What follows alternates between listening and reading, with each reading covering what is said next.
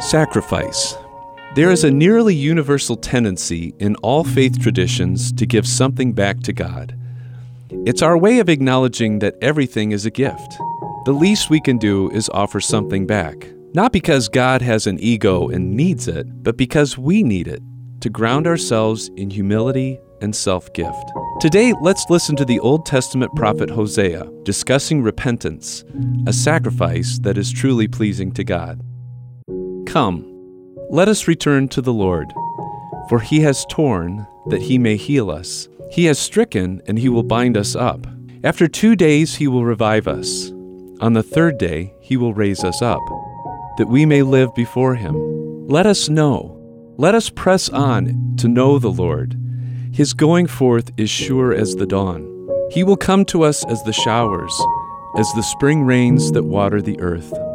What shall I do with you, O Ephraim? What shall I do with you, O Judah? Your love is like a morning cloud, like the dew that goes away early. Therefore I have hewn them by the prophets. I have slain them by the words of my mouth, and my judgment goes forth as the light. For I desire steadfast love and not sacrifice, the knowledge of God rather than burnt offerings. Let's pray.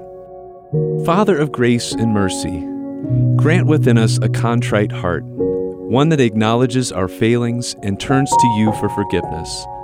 Stir within us a desire for steadfast love of you and our neighbor.